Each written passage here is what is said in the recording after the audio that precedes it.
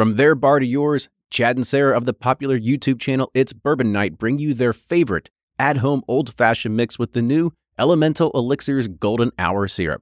It's a custom-made syrup with notes of bold black tea, warm spices, and orange zest.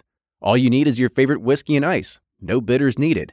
One bottle makes 16 drinks, so that's only $1 a cocktail before you add your own whiskey. They can also be enjoyed in other cocktails or spirits, mocktails, coffee, tea, and anything you can think of.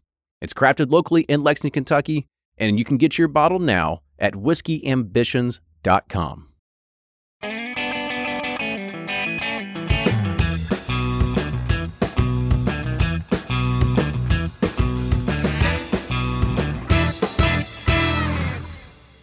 Hey, we're back with another Whiskey Quickie, and today we're looking at Michter's, and this is the 10-year bourbon, the 2021 release.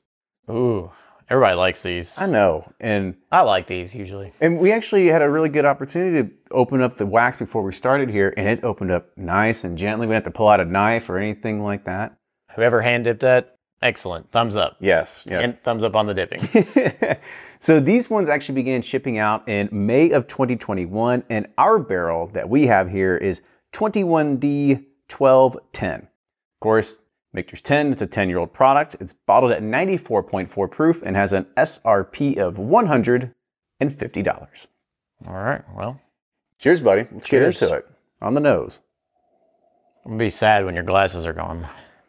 Oh, you like them? Yeah. Do I look kind of, do I look smarter than I appear? It makes you look like an astute bourbon reviewer. All right. I mean, it's a pretty good Kentucky bourbon. Yeah, I got some sweet oak initially off the palate, or not palate, on my nose. I almost get like almost like a blueberry. It's weird. Yeah, I do see that blueberry, like blueberry lemon type thing going. Mm-hmm. Lemon zest, if you will. Little summery flavors. I like it. I like it. On the taste.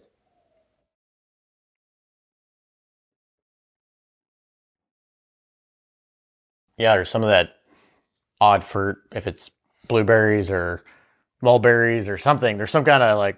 I know there's not a kiwi. Yeah, it's not a kiwi. It's some kind of berry, but opens up into, a little vanilla creaminess and then that sweet oak.